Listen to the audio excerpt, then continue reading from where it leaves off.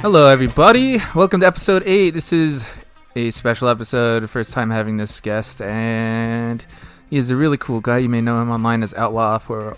Oh, I almost used your old name, Outlaw for RC. But you are Outlaw Quadrant. Yeah, that was a long time ago, Ooh, we can get into that, but yes. Welcome to the stream. I am Mordez, and let me allow myself to introduce the awesome Rich Castro, also known as Outlaw Quadrant. Hi, how you doing today? I am doing well, and you? Oh, pretty awesome. Just did some practice earlier for these new manufacturer races, the schedule that we have going. And yeah, man, some things changed as far as the way that the points are given out goes. And it's pretty interesting. It's kind of controversial, I guess, but what do you think? How do you feel about the changes yourself? I took a look over it this morning, and to some extent it does remind me a little bit about the Nations format, where it only counts a certain amount of the scores, but it's a little bit different because with Nations you're just racing for yourself, whereas in Manu it looks like they are counting 5 out of 20, but that's only regarding picking the manufacturer. And so in some regards I feel like this is good if you don't have the time to race, don't have the time to practice, don't have the time to race every single event. On the flip side, you know, if you have someone in your region also competing for that same manu, then you're still going to need to beat that guy first, and then also worry about the manu points. And so there's a give and take. I do feel like 5 out of 20 is too little for it to count, just because, you know, I think someone else put out a spreadsheet and, you know, trying to see what would have happened if they applied something like that for the preseason, and the points are a lot closer. And of course that's what people, you know, playing under the old rules. And so with the new one, it is quite possible we're going to get ties and whatnot. So it could be to where it's 5 out of 20, but realistically you might need to, at the very least, race all the events in which your manu is going to be good at. But on the flip side, like I said, you can skip races, and so you have a strong Group 4 car, but your Group 3 car is not very good, then you can focus on Group 4 and not worry about Group 3. So like I said, there's some pluses and minuses. It just depends on your situation. Yeah, it's definitely true. If you're, you know, there are some manufacturers that are lucky in that they have both a strong 3 and Group 4 car, and so I think every manufacturer, even the ones like that, they may have a really terrible, except for like Ferrari. I mean, there's some that have. What I'm just trying to say is, like, you're right. Yes, some, if you focus just on Group 4, you can get by better than preseason, where it was just kind of half and half. But that's good. I mean, in some ways, some people are going to start to shine because there have been physics changes and everything too, and we've been seeing the results of that. But the races are shorter, and we'll get back to that coverage on the Gran Turismo Sport kind of thing.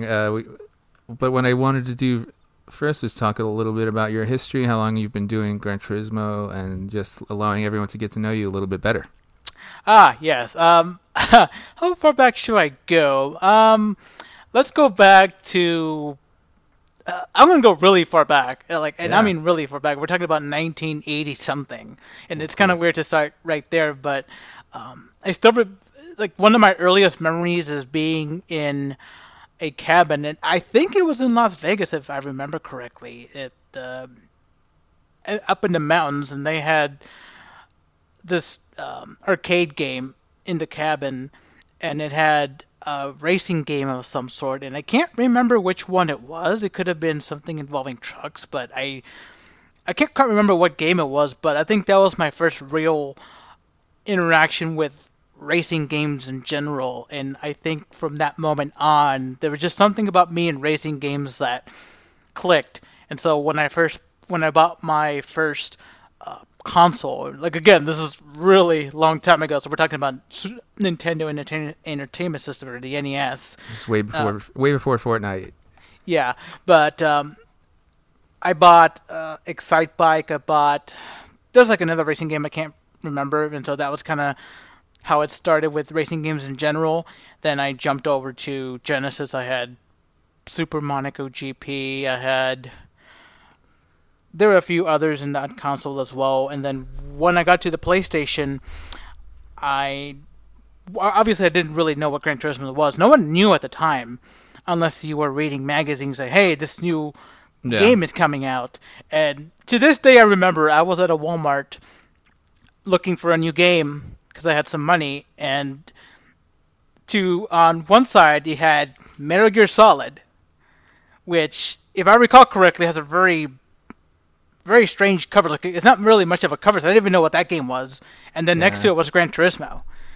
And seeing that silhouette of a car made me want to buy Gran Turismo over Metal Gear Solid. And so you could kind of say, like, if Metal Gear Solid had a better cover, then maybe I never would have gone into Gran Turismo. But I'm glad I got into Gran Turismo because I played that game, and I remember watching the intro to Gran Turismo, and just, of course, we're talking about 1990s, and so if you look at the intro today, it's like, wow, this looks kind of old. But back then, it was just a mind-blowing piece to see this whole presentation. Like, hey, you got the music playing, you got the trailer opening, you can see the car coming out, and I got hooked. I think like the scene that got me like, I'm totally in, is when you have the blur effect, and then the Castrol Supra comes into focus, coming right at you. It's like, damn, I love this game already.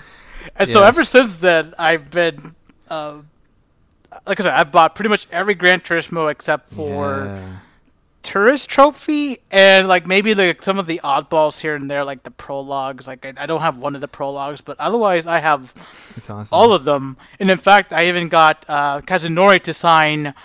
I got him to sign 1 through 4, and my PS2 console. So, and I still have that. I have it right next to me right now. Like I have it right below me because I've been playing that. Yeah, you bring him over to the events and stuff too, which I think is awesome. I've tried to. I did it for Vegas, but it didn't. There was no connection to. They didn't have a. They had AV inputs, but it didn't work. And then I realized, I need to get HDMI to make it work. And I got it to work in Paris, and I got like some of the top guys in my room late at night playing Gran Turismo. Like we were doing license tests, we were doing a couple of races. It was a lot of fun. It's different. The feeling must have been different compared to regionals, where it felt like no one had time for that because everything's so serious. But going to World Tours, that's what's so fun about them. It's a lot more laid back. Oh, things we still would have had time to play. Like I had guys in my room wanting to play the game. Like we were ready to go, and the thing just didn't. It didn't work, and so that was a little bit disappointing. But it's kind of one of those things. Like we're all together for something that most of us enjoyed. I mean, I know like we're probably gonna be griping about a lot of things, but if we didn't care about the game, we could we could just get up and leave and just play Forza or play something else. Yeah. But we're still playing the game, so there's still the passion is still there. It's just awesome. Yeah, I would say you were one of the more loyal players of the franchise, and you obviously collect them and stuff. So you're a great ambassador for the game, and that's awesome. I mean, when you were talking about your early kind of experience with the franchise, just made me think about how cool, how mystical and kind of larger than life PD was able to kind of paint this motorsports as being this cool thing that, I don't know, to me they made it seem almost as fantastical as like Dragons, the way that they portrayed it, I mean, absolutely. I mean, just the presentation of everything from the start. I mean, there's one thing you have to admire the series for, is just they do care a lot about how the game looks and just how it's supposed to grab you in and never let you go, just to give you this wow factor. Like I said, for a lot of us, that was our introduction to a lot of the, obviously the first few games were more focused on Japanese cars, but for a lot of us, that was like our first introduction to like the Supra and the Nissan GTR and the RX-7, WRX. It's just all these cars that we didn't even know that they were. Some of us didn't even know that they existed, but PD had introduced it to us, and like I said, it was just the timing of it too. It's like you had that game, you had I think Fast and the Furious came out shortly Oh yeah. afterwards. It's just it's just perfect combinations. Like here's something new, here's something exciting from that you haven't seen before, and it is like, wow, this is when I was like 14 at the time, so I was like, wow, this is so exciting. This is something new. It's like it's just a wow factor, and even today, like I honestly I still haven't looked at all the special. They have a lot of great stuff in GT Sport that they want to present to you about the cars in general. I haven't even had a chance to look at them all, but I hope to get around to it one day because I bought the game. I just started playing right away. I didn't even look at Yeah. that stuff, but I want to look at it later at some point.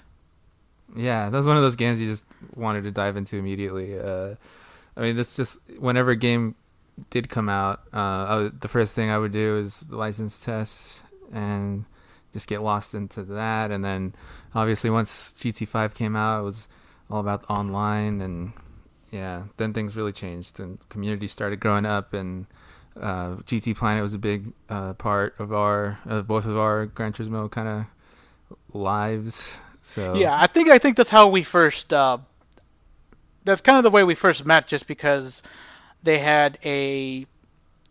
I think it was like I forget what league it was. I think it was I want to say it was the Mazda Roadsters.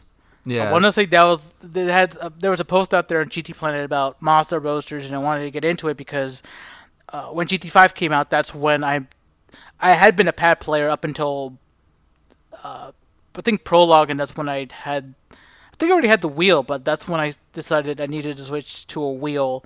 And GT5, GT5 came out, and I was 100% like day one's like you ditch the pad, go to the wheel, and I obviously gonna need practice racing against other people because there's a different it's a different animal between driving by yourself with the wheel and having to go side by side with other people. And I think I found a thread about Mazda Miatas or something, and that's how I met. I think I met you there, and then a number of people. Jason Some of Milla, them, yeah. R1600 Turbo, is still around, poking around there now. Oh yeah, I kind of see. It's kind of nice to see some old names come back. It's kind of refreshing. Like I think I saw Kuda Man show up Yeah, like once or Kuda Man, the twice. first GT Academy champ. Yeah. Yeah, GT Planet's awesome. It's a great collection of people. One day we're gonna do a GT Planet only episode. Try to bring some of the heavyweights from that forum. It's so dependable and consistent and well maintained. It's just a really cool achievement of a website. It's been going for well over 10 years. Super. I mean, it could be going on 20 years. Yeah, once we're in the 2020s, the 20th anniversary is not gonna be too far away. So. That's just amazing to think that it's been that long already. It's kind of it's kind of funny to think. I think it didn't even dawn on me that Gran Turismo has been out for more than 20 years, and it's like, oh man, now I feel like a really old guy out there. It's like all of these. It's been so long that now you got all these up and coming players that are 15 years younger than me, and just I can't lie. Like I don't have much for them, but it's not like I'm not gonna keep trying. Yeah, exactly. You can hang in there, and 16 slots is a lot. Even though when you're considering the top, players, you can always squeeze in, and that's what I love about it. Even though the grid seems it's 20 in FIA, but you can always compete around the top, and if something goes wrong for the top guys, you can always sneak through, which is awesome. But yeah, it's all about trying to get better, even and adapting these days to stuff. It's just some people are a little quicker for whatever reason. But yeah, you and I are 30. Well, I'm 32. I'm you don't going have to be give yours. 35. Yeah. I'm going to be 35 soon. Yeah. So, and we grew up in the same place, which was really striking to me when I was over at your parents' place, and it was like in the same neighborhood almost as where I grew up. And we just never really bumped into each other because we were kind of, you would be in junior high while I was in elementary, and so on. So. Yeah, I mean, yeah, it's kind of those one of those weird things. Like, oh, we're close to each other. Like me and someone else, he's up in Tacoma, which isn't too far from where I live, and so it's kind of like, oh, look at that. It's like I can't, and of course he's faster than me. It's just like I can't even be the fastest guy in the state. It's like, come on, I can't get a break. Well, hey, you're the fastest in your county, I think. Yeah, I mean, I got that going for me. That is funny when they allowed you to see the rankings of your county. Suddenly you're like, oh, I'm so glad I'm ahead of this dude, or oh no, he's beating me. He lives right next to me. It's tough to be in California though. Oh my gosh, there's so much competition there. Oh yeah. That makes me think of the I think it was what was the GT Academy year where if you were on the East Coast you were pretty much done. Like it was just you had no chance because it was broken up in like 5-6 regions. I can't remember that one. Yeah. Yeah, that was a long time ago. But anyway, yeah, I think it goes to show if you can be the king of your state in a big state, wow, it's a lot. But I'm in Nevada, not much competition here, to be honest. Well, I was competition, then I moved, and so now yeah, just a second, yeah, for sure. No, that was we had some great races, and I remember the RM models from GT5, the cars that had racing. Oh yeah, or whatever. I forgot what it stood for, like race modified, maybe. Yeah, something like that. Yeah. They had the S14. You had pretty much any of the super popular cars had racing versions, and the Miata had its own too, which we built a league around, flying Miata Super Cup. Oh yeah, those were, man. I keep saying like I want that car back just so that I could, but maybe like that was like the one car I felt like really good at. How ridiculous is that? Like take a Miata and make it even lighter. Yes. Put roll kit, add stiffness. All of that equals insane fun. There was just a story I actually posted on my Twitter. Go to twitter.com. Nah, don't go to the URL. Just go to @Suarez Racing, and you'll find the story I retweeted from, I forget his name. But anyway, his last name is Rollinson, and he was an F1 driver in the 60s and the 70s, and he had terminal cancer, and when he was on his last kind of week or two, he decided to take a Miata to Silverstone and just thrash it around for one last time. That's a nice way to go to do. It's kind of good that you could have the ability to do that. And, hopefully we all can do something like that before we go. It's like, okay, go out there and go on the racetrack and just go crazy. Yeah, why not? I would be supportive of that big time. I would donate and retweet all over again. But yeah, Miatas. So have you always liked Miatas? Has that always been a particular make? I don't. Model? I can't explain it. It's just something with the car that I was able to drive really fast. It's a very strange thing. Like I even like one time, like I think I beat one of the really fast UK guys in the Miata. Like, okay, it was just a practice race, but I was able to keep up with him the whole time, and I just like I beat him to the line like 0.00 something seconds. Like, yes, at least I was able to do that. But then again, I remember like in that game, it was like I will admit like the slipstream helped because it was kind of like weak slipstream. Yeah, like how weak is now. Yeah, like GTS. How weak is now, yeah. That used to be what we had to deal with every single race. So Daniel Dajlam, if you're listening, don't go back in time and play that game. You won't like it. No. It was so ridiculous. Like I remember there was some tracks it was just like pass fest. Oh yeah. That's why we liked our city circuits and like Laguna Seca's tight circuits were good because then it kind of eliminated that insane toe a bit. Yeah, like at Monza, I beat one of my best victories ever was beating I know his name was Tony something, but I don't think Tony, he races anymore. Tony Yeah, 1311. Yeah. Like it was something at Monza. Was it Super GT? I can't remember what car it was, but I think I still have the race clip of that, like the finish of that. But it was like 45-minute race, and the slipstream was as such, and so like Kiki was like a second faster than just about everyone else per lap.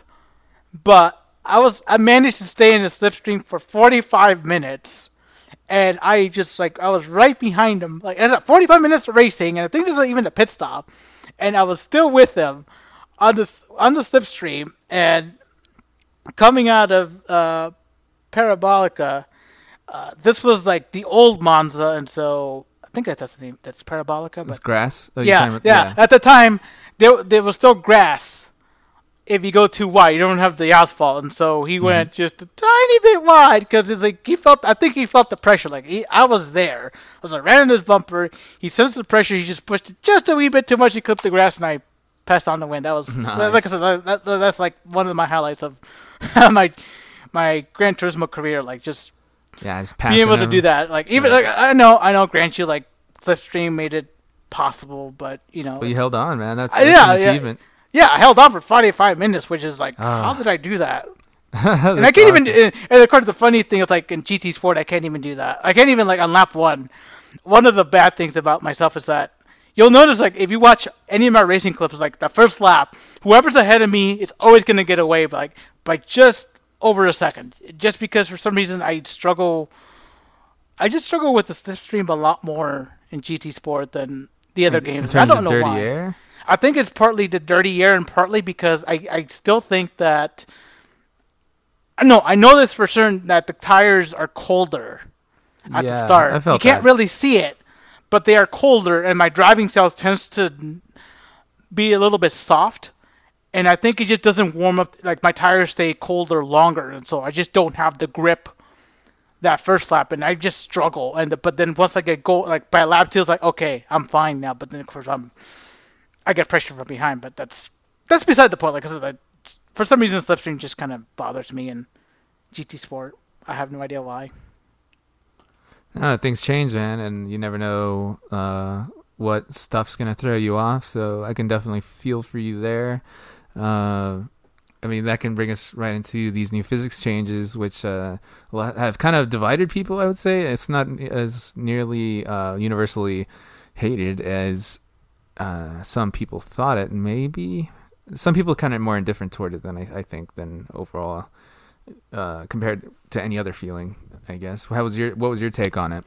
Well, the first thing that I noticed was that of course, I'm going to generalize a little bit because I haven't driven all the cars. Like I haven't even touched like the road cars or Group 1.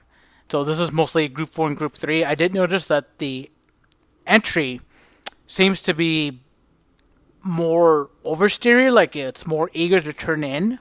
But then on the flip side, the exits are just a boatload of understeer, and like even the cars that generally have understeer, like never understeer, like the Audi R8, because I've heard like even the Audi R8 is understeering, which is just mind blowing because that thing has just been like I can't drive the R8 at all, and I was able to feel that was understeering really bad on exit, and so it's kind of a matter of if you like. I guess a lot of it just depends on your driving style. Like for me, I think it wasn't as bad because my driving style tends to be the slow in, fast out, like a traditional slow in, fast out method. And so for me, having that better turn in and then the understeer, like my driving style tends to compensate for that already. And so understeer, like I line it up so I don't have to worry too much about understeer and exit. Like I already factored that in. And so for me, I think I'm probably a little better off with it, but I can certainly understand if you just don't like that understeer and exit. Like I don't really like. I kind of like what they did at the entry side of it, but in the exit, I'm not a big fan of it, especially because some of the cars, people are saying that some of the cars on exit are just utterly on rails. Like the BMW, I've heard it used to be a sketchy car on exit, and now you can just literally floor that car, and you're just gonna go off. You can't spin the car. You have to literally work hard on it to spin the car. It's like all you're really worried about is understeering off the corner, which, like I said, it just depends if you're more concerned about lap times rather than general feel, because some people use a controller, and so you're probably not going to feel that. But if you're on a wheel, you're definitely going to sense a difference of how everything feels, and depending on whether you like that understeer on exit, just mashing the throttle, you might like it, you might hate it. Again, I think it really does come down to what style do you have and whether this new physics fit that style. And for me, it fits the style, but I can understand why people are not going to like it because I like to think like understeer is not a lot. Oversteer is, you know, it's always an issue, but it's in a way it's kind of fun. It's a nice challenge to have because you can counter that with okay, correct the wheel or correct the throttle. With understeers, like it just starts pushing and pushing, and there's no you can lift off the throttle and it's still understeer. So it's like it's kind of like once you get it, it's like how do you get out of it? You don't really have that many options. And so, like I said, I can understand the frustration out there for some people. Yeah, I'm partial.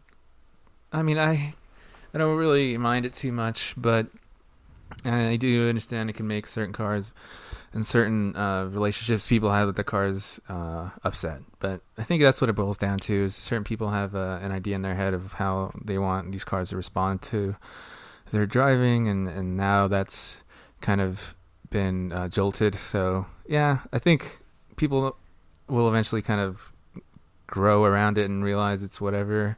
When you were talking about it earlier, just it made me think of the idea that these cars with the update that just happened, does it to you? Would you say that it almost feels like now we have the cars feeling like they have a harder compound in the front versus the rear? Kind of like that's pre-update. I mean, I guess you could say that, but then it wouldn't quite explain the entry side of it, because of course, now with more time behind the wheel, I'm starting to forget how the old physics felt like, but it did. Or the reverse, then maybe it's softer tires in the front, harder in the rear. It's almost like I don't think it's really that, because otherwise it would just be understeering more in general. But then it's not saying that they did that, but it feels as if you had like you were to, because some people in the preseason actually did that to have competitive, for strategy, and it didn't feel that different. But I don't know, just a little silly idea. Yeah, I guess it is to some extent. It does feel like that. I mean, and of course, it doesn't help that with the changes in the format. Like one thing that I noticed right away with that is that they stopped using softs completely, and so you don't have that direct comparison. But I did do tests with the softs with the combos that we had done right before the change. Like I think it was like the Monza Nations, and I forget the other one. It might have been I think it was Autopolis. So I kind of had those two to compare because I just done those combos, and then they changed everything. And like I said, the first thing that I noticed was that entry felt different, like looser, but then the exit was just boatloads of understeer, and of course the tire wear was also changed, so that was another thing. And how I used the Mustang for Nations, which by the way was a mistake, but I noticed that I had the brake balance all the way to the rear just so that I have even tire wear. But now I have it that way. It's like, nope, you're gonna burn up the rears if you do that, so you gotta dial it back. But like I felt, the Mustang feels even better on exit now than it did before, so I don't need that brake balance anymore. So like I said, it's down to how you want the car to feel. But like my two cents always been like, understeer is no fun. And I don't want more of it, and so why you give me more of it? No, I want my cars to break loose on exit, but then that because some of the arguments people are making is that it kind of reduces the challenge of the game overall to where now you can just mash the throttle on exit. There's no need for finesse. It's just everyone can do it, and so you can't really gain an advantage, or it's less about driver skills and just do this, and then everyone can run the same lap times, and so I can understand that side of it too. Yeah, because you still get caught out if you don't have a proper entry. It's like a little bit easier to get on the throttle, but if you're going too fast when you hit the throttle, I mean, a perfect counterpoint there is the first race we did with the new physics, which was round 10 or the final rounds. In Nations it was round what? I don't know. Some shit. Something. I don't know. I didn't touch it, so I don't remember. Well, the one I'm referencing is the only one I've done, which was round 10 of the preseason for Manufacturer Series. Oh, Maggiore. At Maggiore. And the counterpoint there is turn 3. Or wait. 1, 2, 3, 4. The right-hander. That's kind of like a little bull. Talking about the uphill right-hander? Yes. I hate that corner. It already is understeer there. It already, for me, that's like the F corner for me, because like even before the physics update, like that was just understeer city for me. I could never get the line right. Yeah.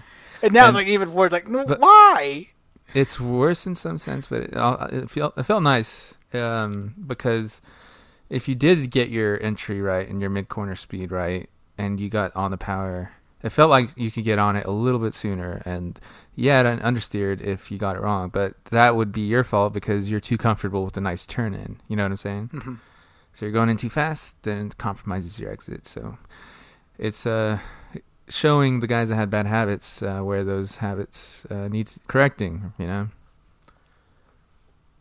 But I had a fun time with that one. But what I won't have a fun time with is if the BOP update that may or may not happen tomorrow or today, because we are talking on June 4th, and there's maintenance tonight, right?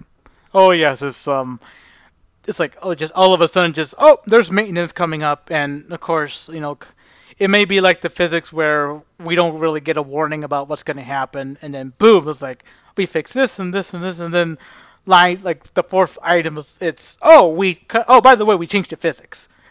Yeah. So it could be we're just speculating here. It could just be let's get everything ready for the regular season. But of course, I think everyone wants BOP changes. Yeah, it's either going to be housekeeping or home wrecking. You know, that's kind of tension. I love the way you put that. That's great. So. We don't know, but going back, so for future listeners, so you know which update in particular we're talking about, it's 1.39, and it released on May 30th. And one of the other features, I haven't really heard many people talk about this. Did you notice the shifting being better, faster, stronger? It's supposed to be reduced. Honestly, I don't. Are we talking about the road cars? Because I guess you'd feel it more in the road cars, right? I'm guessing. I haven't really tried road cars since the update, so I'm gonna guess it's in that area, because obviously there's some cars that like you could tell, like for example in the World Tours, like some cars are just utterly awful because you push it and then it takes like 2 to 3 seconds to upshift, while someone else is like bam, instant. So I'm hoping that's the upgrade that they refer to. But like I said, I mean, in a race car, you just push the paddle or whatever, and you don't really. I don't think anyone's ever complained about the shifting, and at least with regard to the race cars. Right. I mean, and it was an update or fix or whatever to address the whole problem that people had where they were taking advantage. Oh, okay. You're talking about the you're talking about the shifter. Well, some people have the shifter for example, with the G29, you can buy a shifter for it, and that was sort of faster. So because what it actually says in the update itself is the time required to perform shifts with a paddle shift or controller when the transmission is set to manual has been reduced. So some might assume that what that did was bring the shifting with paddles down to the same kind of responsiveness as doing it with the sequential shifter. Right? Okay. Maybe. Like the perfect example, the perfect example would be the Expo, because that's the one car in which you definitely notice the difference between if you had you had the shifter and accessory FRA, and you that didn't. 50. Oh yeah, that too. Yeah. But I haven't had time. Did you look at one of my favorite threads on GT Planet, and one good reason to go there is there's always a thread that covers undocumented changes. Oh yes, I do look at that from time to time. And for 1.39, there hasn't really been too much. They just noticed that shifting with the clutch has been adjusted, so now you can power shift, and the indicator the gear indicator will show a pound sign or a hashtag until it changes to the selected gear. Releasing the clutch will no longer miss the gear. Besides that, there's a lot of speculation and placeboites in the forum and that thread, thinking things changed when they didn't. I think this tree moved over there. Do y'all see that? No. So yeah, back to scary to talk about this maintenance notice. If a BOP does change, do you think it'll ruin everything? And well, I think if you look at the past, I mean, sometimes they've actually addressed a couple things correctly, and other times they do a change that either makes no sense or it's so far left field. It's like, oh, they changed. One example of what was this change is I remember when the 911 got, I think it was like a 1% increase in power because I think some were complaining that it was a little bit too slow in the straight, and then magically, Porsche, an extra percent of power, which it was already OP at that point, and now you're just adding more power to it. Like, you can't. It's like, why would you do that type of thing? And then, you always get the weird ones like, we changed, like, I'm trying to think of a hypothetical one. Like a car that no one ever touches, like I don't know, like maybe the like let's say like the Citroen, like no one, like unless you're doing like a, I think one of the daily races is using Citroen, but otherwise like no one touches it in Manu FIA. But let's just say, by the way, Citroen gained up 1% of weight, and it's like no one's even touching it, and now you're making it even worse. I don't. It literally makes no sense whatsoever, but. I like I said, I do hope that they do make. I think part of the thing is that just doing power and weight changes alone isn't going to fix some of the issues with the cars. Like for example, I used to drive for Subaru, or as I have coined it, and now everyone seems to be using it, Slowbaru, because that thing is tragic on the straights. Now, well, you know what a Subaru spelled backwards is? I have no. I'm not going to look it up. You're a bus. You're a bus. Well, it doesn't drive like a. Well, at least the Group 3 does not drive like a bus. It actually handles well. At least in the old physics. I haven't touched it with the new one. Like the old one actually drove pretty well. Like it was one of the few cars I actually like driving around Fuji because I hate Fuji with a passion. But that was one of the few cars which I felt really good at Fuji, but. On the straight, you literally could be drafting behind someone the entire straight from the last corner all the way to the first corner, and you can't even swing around to pass. It was that bad. But that brings an interesting point. I don't think Subaru's ever gotten a fair shake in the Gran Turismo series.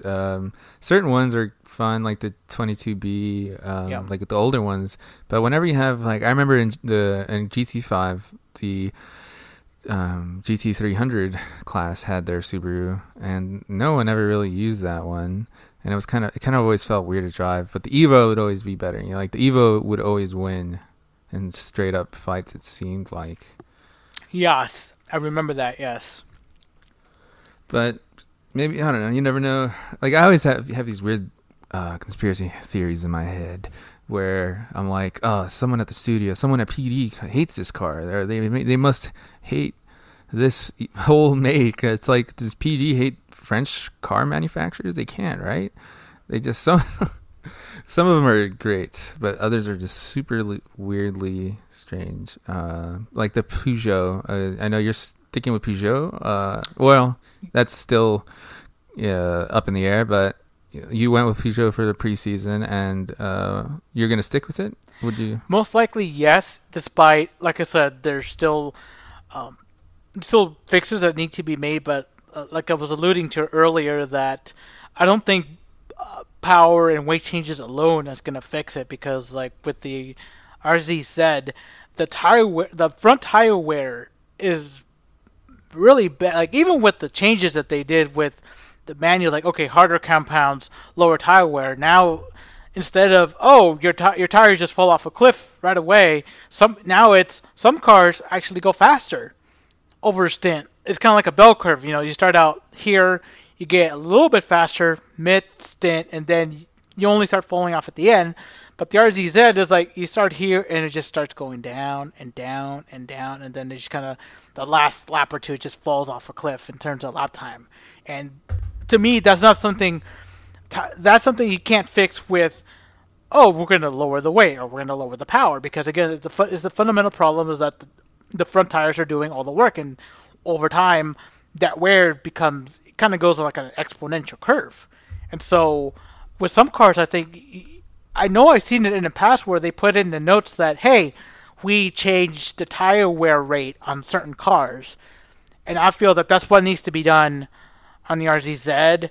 There's precedent. Yeah, like on the RZZ, like the front tires, you have to.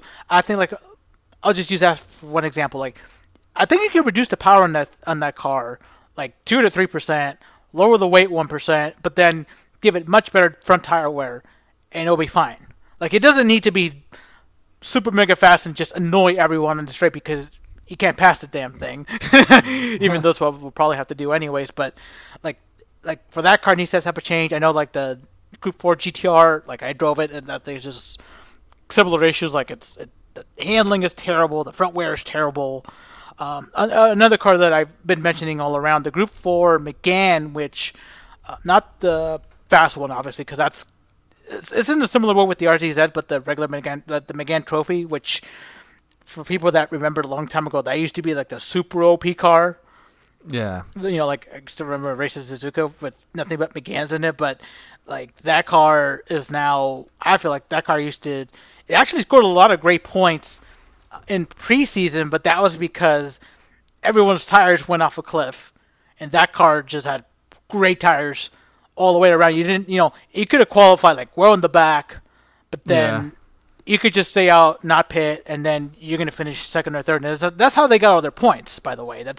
If people were wondering why Renault almost made it to top 12, it's because of Group 4, because they were able to employ that strategy. But now, a lot of these combos look like you don't even need to pit anymore. And like I said, the tire wear is a lot better. And so the problem with that Megane is now it doesn't have the speed to qualify.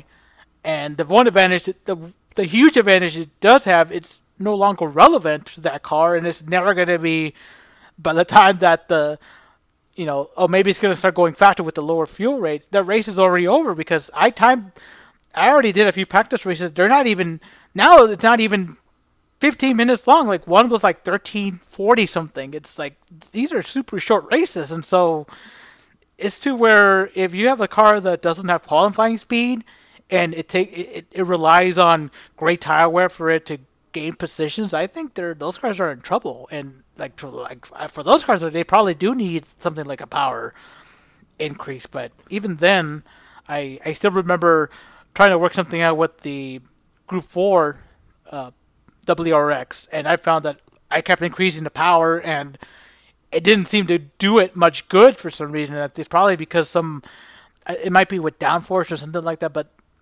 I feel like it needs to be a more comprehensive change to either make some cars a lot worse with wear or reduce downforce but still keep the same handling. It's just, I don't know. It's I'm really hoping for a BOP change tonight, but given the history of BOP changes, like it might fix a few things, but it might.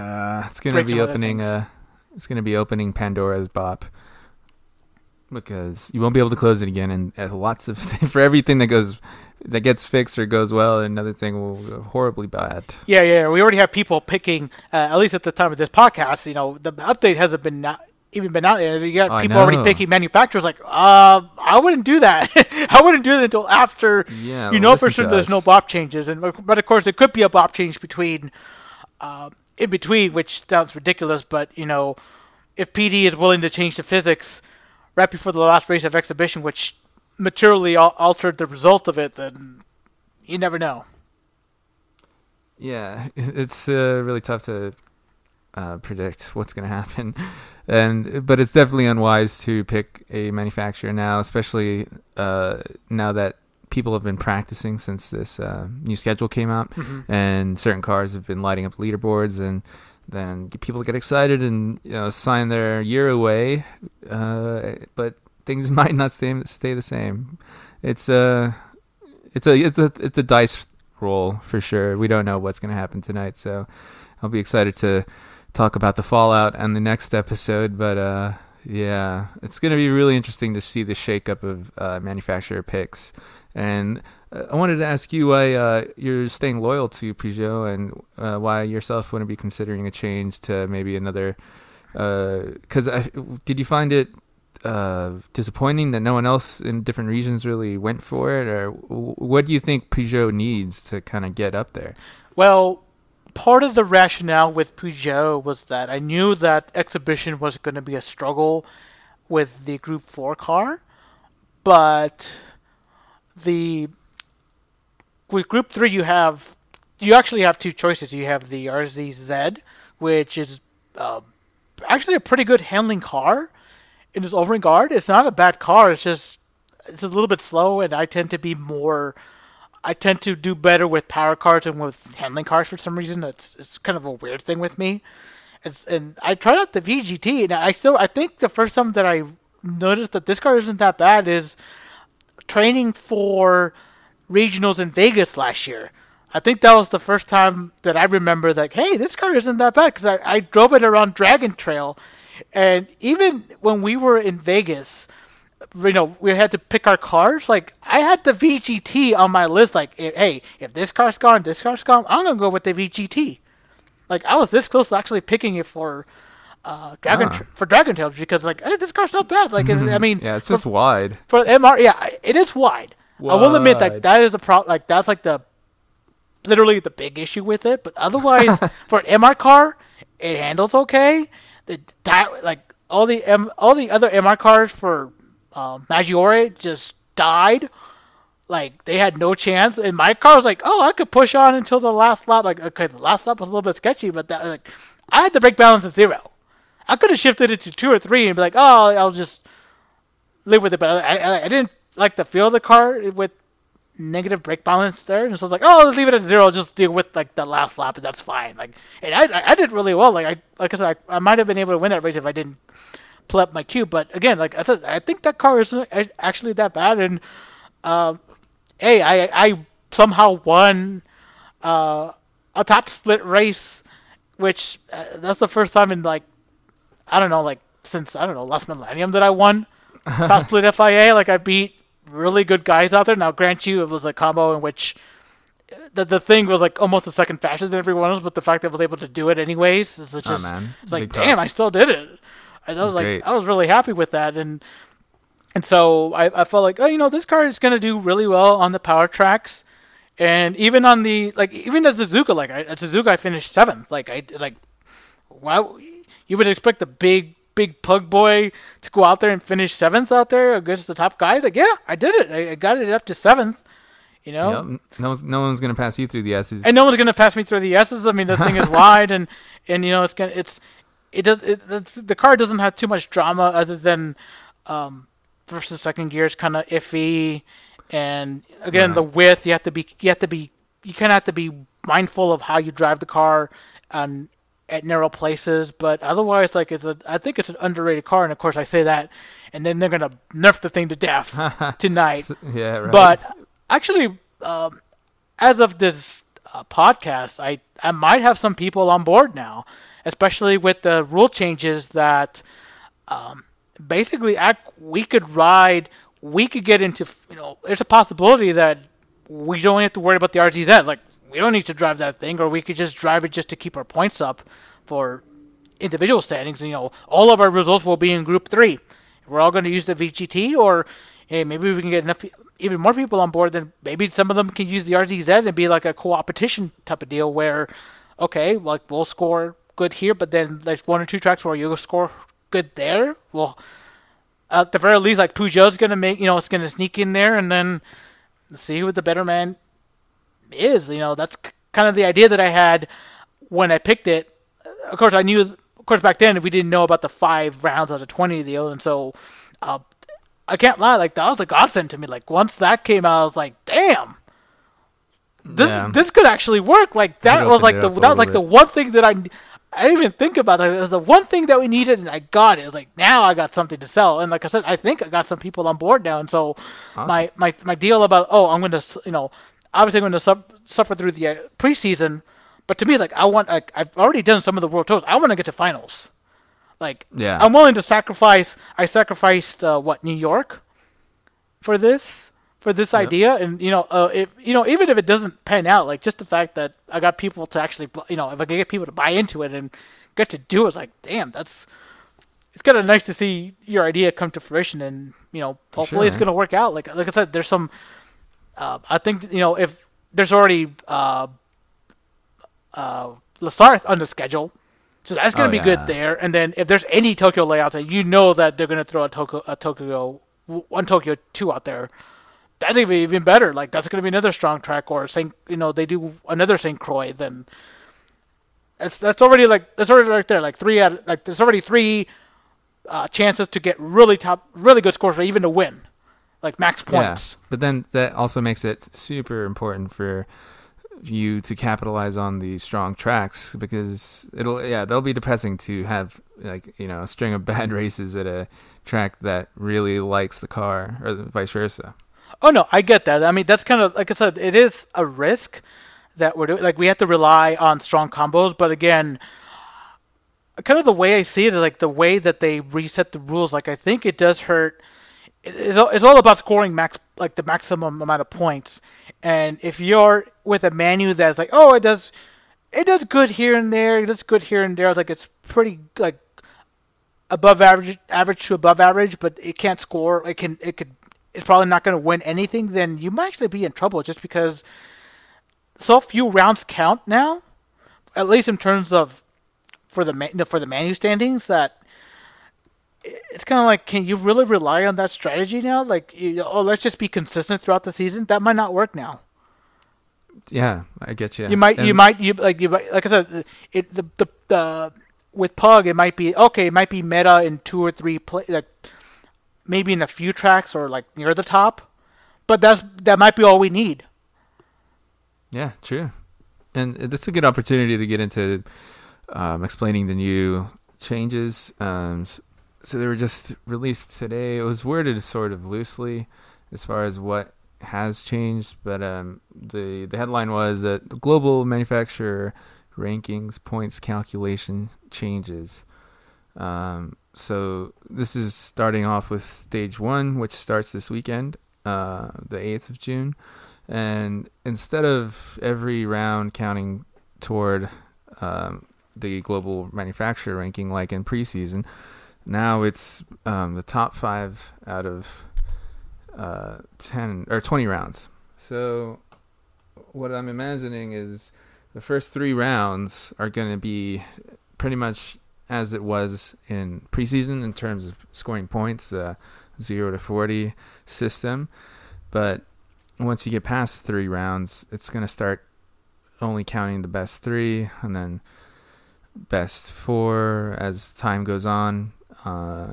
But some of that is speculative because, like I said, the explanation was sort of loose and not incredibly detailed. So there still may be some sort of details that are going to start to show themselves once we get racing and once we get, decently into this first season. But the one thing, I don't know if you were able, do you know if the, I know because the individual score is going to be different, but I wonder if the individual score for each season is going to be 3 out of 10 still.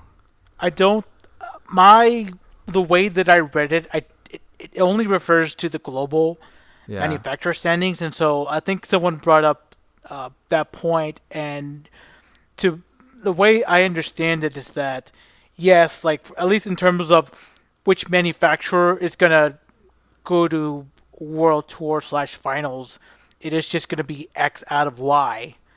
But in terms of, okay, let's say your region, like, okay, this region, this manu gets to go, you still need to beat whoever else you're competing against for your manu. Like, for example, if Lightning with EMEA, like he's with Slowbrew. Like let's just say this other alien comes out of nowhere and challenges him for Slowbrew as well. Then yes, I mean most likely Slowbrew is going to qualify. Let's just assume that they're going to qualify. Slowbrew qualifies in EMEA is one of the regions it gets to go. Lightning will still need to outscore this other alien in order to advance. And the way that I'm reading, I don't see anything that says for individuals is only X out of Y.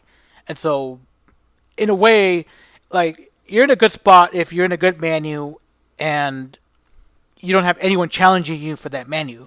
But if you have competition, like I could foresee this in Europe. Like they might still have to be racing the majority of the season because they have to stay ahead in points against anyone that they're competing against in their same menu. And so I know there's going to be a lot of situations like that, especially for a lot of the more popular menus. Whereas, like for example, I hate picking an Oceania. So let's say Central South America. Mm-hmm. Central South America, like if you pick one manufacturer and you're the only one, good chances like you're the only one that picked it. And so you're going to have you can probably just get away with doing like 7 or 8 races because all the other guys are spread apart and the one person you're competing against is like, let's say it's like an A-rated or B-rated driver. And so it's going to be pretty easy to stay ahead of them in individual points. And that way, if your menu gets through and your region gets to go, then it's like, okay, it's perfectly fine. Don't have to worry about anything. Right. So I can confirm that it is a top 3. Yeah. Oh yeah, and then of course you have to compete against. Obviously, you're also competing against other regions, but I would think you probably obviously gonna have an easier time scoring max points on some regions than, like again, Europe. Yeah, Europe is going to be difficult. Yeah. And I think the points different because in this preseason, the gaps between places were in like the hundreds or so of points or just like 50 or so, and I think it's going to be reduced to like single digit gaps in points between first, second, third, fourth, and so on. So every single little point is going to really make a difference. So people I think are going to be even more competitive, and in ultra competitive regions like Europe, it's just going to get mad. And now it does reduce the issue that highly contested regions like Europe, Middle East, Africa had, which was the whole thing with people tanking their DR to stay in lower tier rooms or lower splits so they could get more of a chance of a podium and do better than the top, than if you were to place in this top, 6 or whatever in the top tier room only. Sorry, not top 6, but if you were only placing 5 or below, then it's actually better to get a win in the room in the split below that. And that's not so much of a factor now because you have to score. It's going to be the 5 out of 20, and there's going to be a lot. You're going to have to depend on getting a high score in order to really make those manufactured points. I would say yes and no. It just depends if your car is like one of the strongest in a certain combo. Like if like you can't, there's no way you can score 40. Like let's say like Lessard. Like if you have a handling car, then I don't know. Like I could see people employing, like for example, like maybe if it's a good strong couple, then they're gonna raise up their DR to get to this top split room. But then if it's a bad combination, well, they might skip it, or they know one's coming up, they might tank their DR so that they're in the lower split. And it's like, okay, I know there's no chance we can get 40, but I still want like 32 or something like that, just in case, because you never know. Like I said, it's only 5 out of 20, but realistically, you're probably going to need to do a lot more races just because it might come down to tiebreakers and then other factors come into play. And so you never know. It's good that they aren't going to make it. They weren't going to. They got rid of the advantage that people had in preseason, and those that had an advantage were people that could just do every single round and now that is not so much of a factor, which is good, but it also makes it more difficult for everyone at the same time, because you really do have to try hard to get a top 3 position, or get a top 5 position, whatever, in the top room. And who knows how population is going to be affected also. I mean, some people might be turned off by the thing entirely, or not. I mean, it's hard to predict. It's really difficult to see. But after the first round of the first stage, there's going to be a lot of interesting stuff to talk about. Oh, yeah, definitely. People are going to be moving. There's going to be shock changes in manufacturer picks. There's going to be new people coming out of the WordWorks, some people quitting altogether. So it's if they wanted a shakeup, they really gotten one.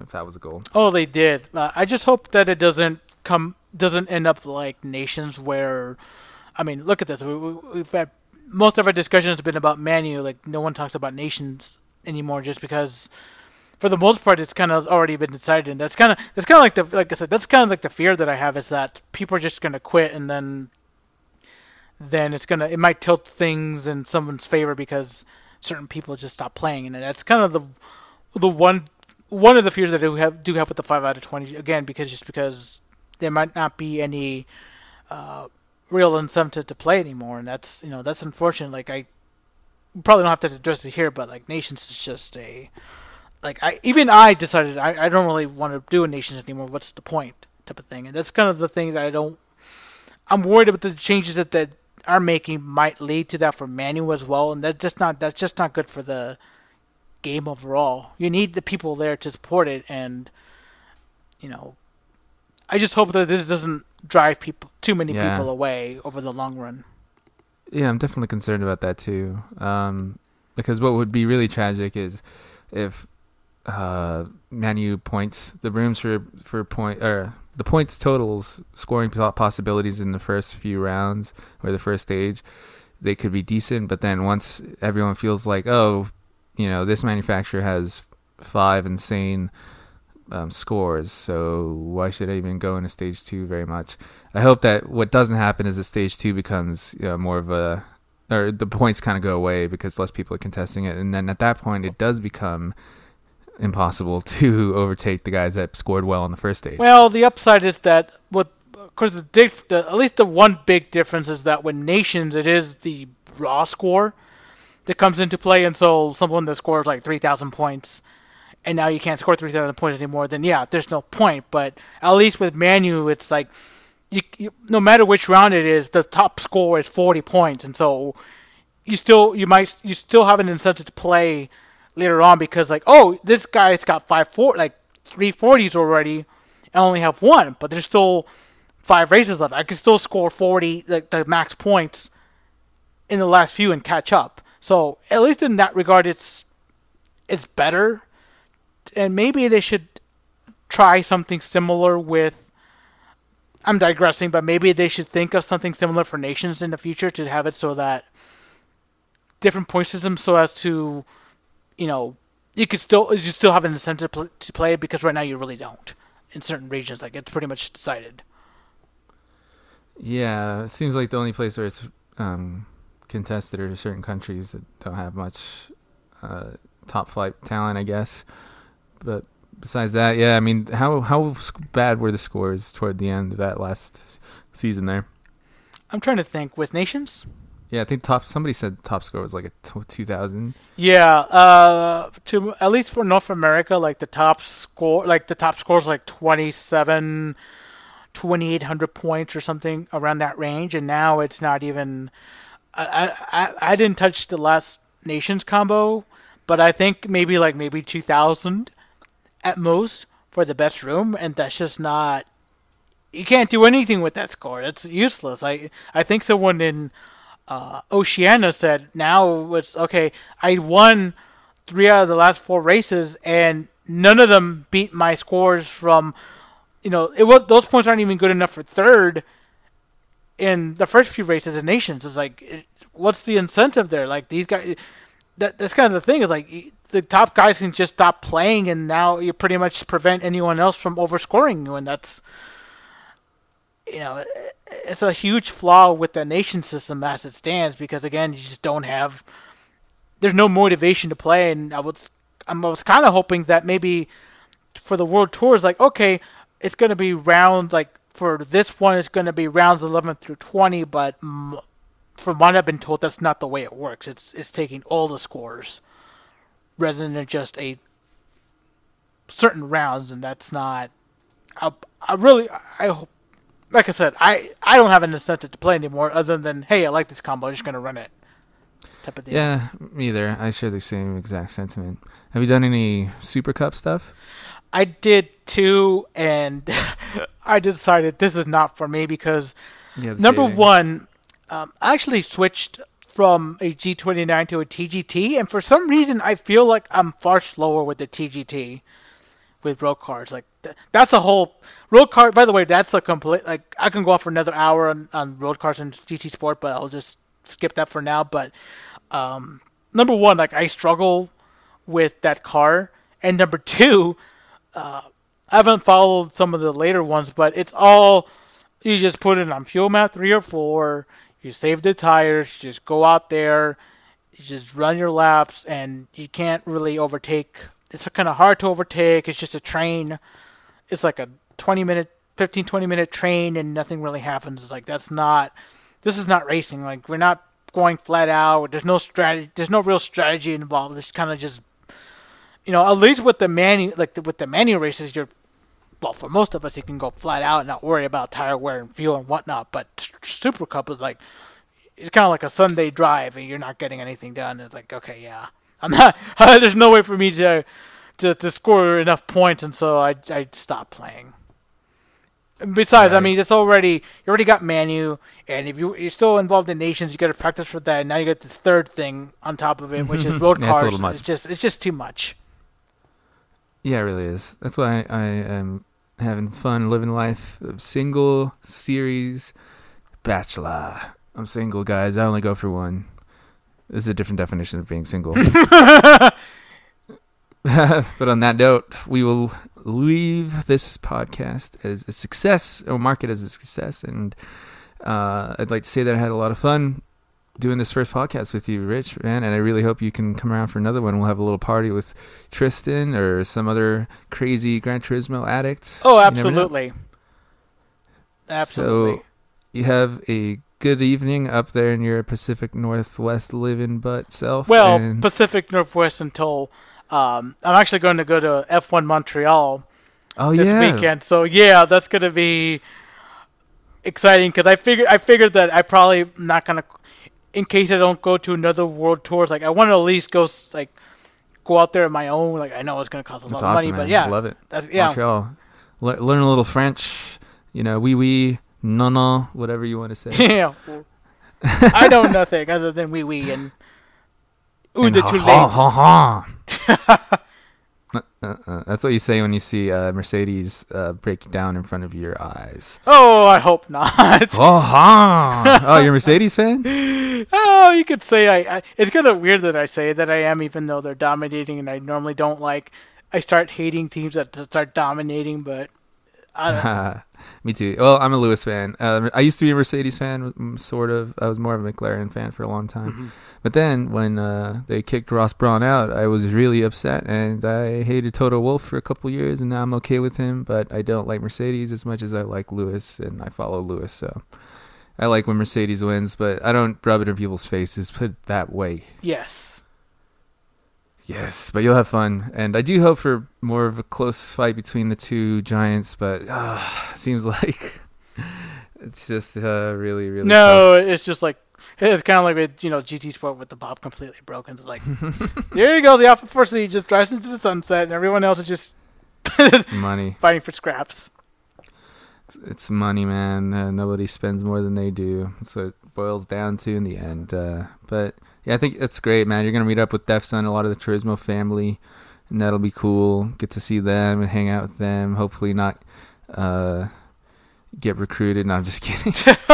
No, one thing I'll note before we end, like one of the big things about me is that I try to keep myself independent, and so Yeah, I don't. I don't. It's like okay, I'm a fan of this and that, but I try not to associate with a team or whatnot, just so that if anyone has an issue, it's like, oh, this guy's independent. Like this guy will speak his mind. This guy isn't. That's true. I mean, I might have certain biases here and there's like, oh, I like this guy, but even the guys that are like, dude, you're great, but this was wrong. Like I'm willing to do that, and I always like to portray that out there. And so, I'll probably say is. I have a feeling that they'll probably try to recruit me, but it's. Oh, that's cool. I'm just going there. I think you would fit in, but it would be. It's a great group, but it would be funny. It would be a funny way to initiated into a club. Like you go to a race, hang out with them, and then they pour Canadian beer and maple syrup down your throat, and you're in. Probably. But yeah. So again, second time we're saying goodbye, but this is the final one. Thanks so much for joining me for this episode, Outlaw. Have a great night. Take care, everyone.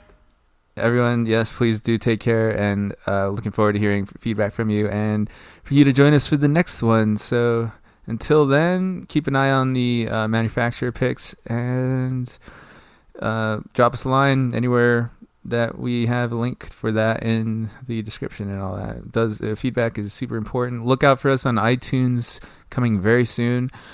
And goodbye. Thank you.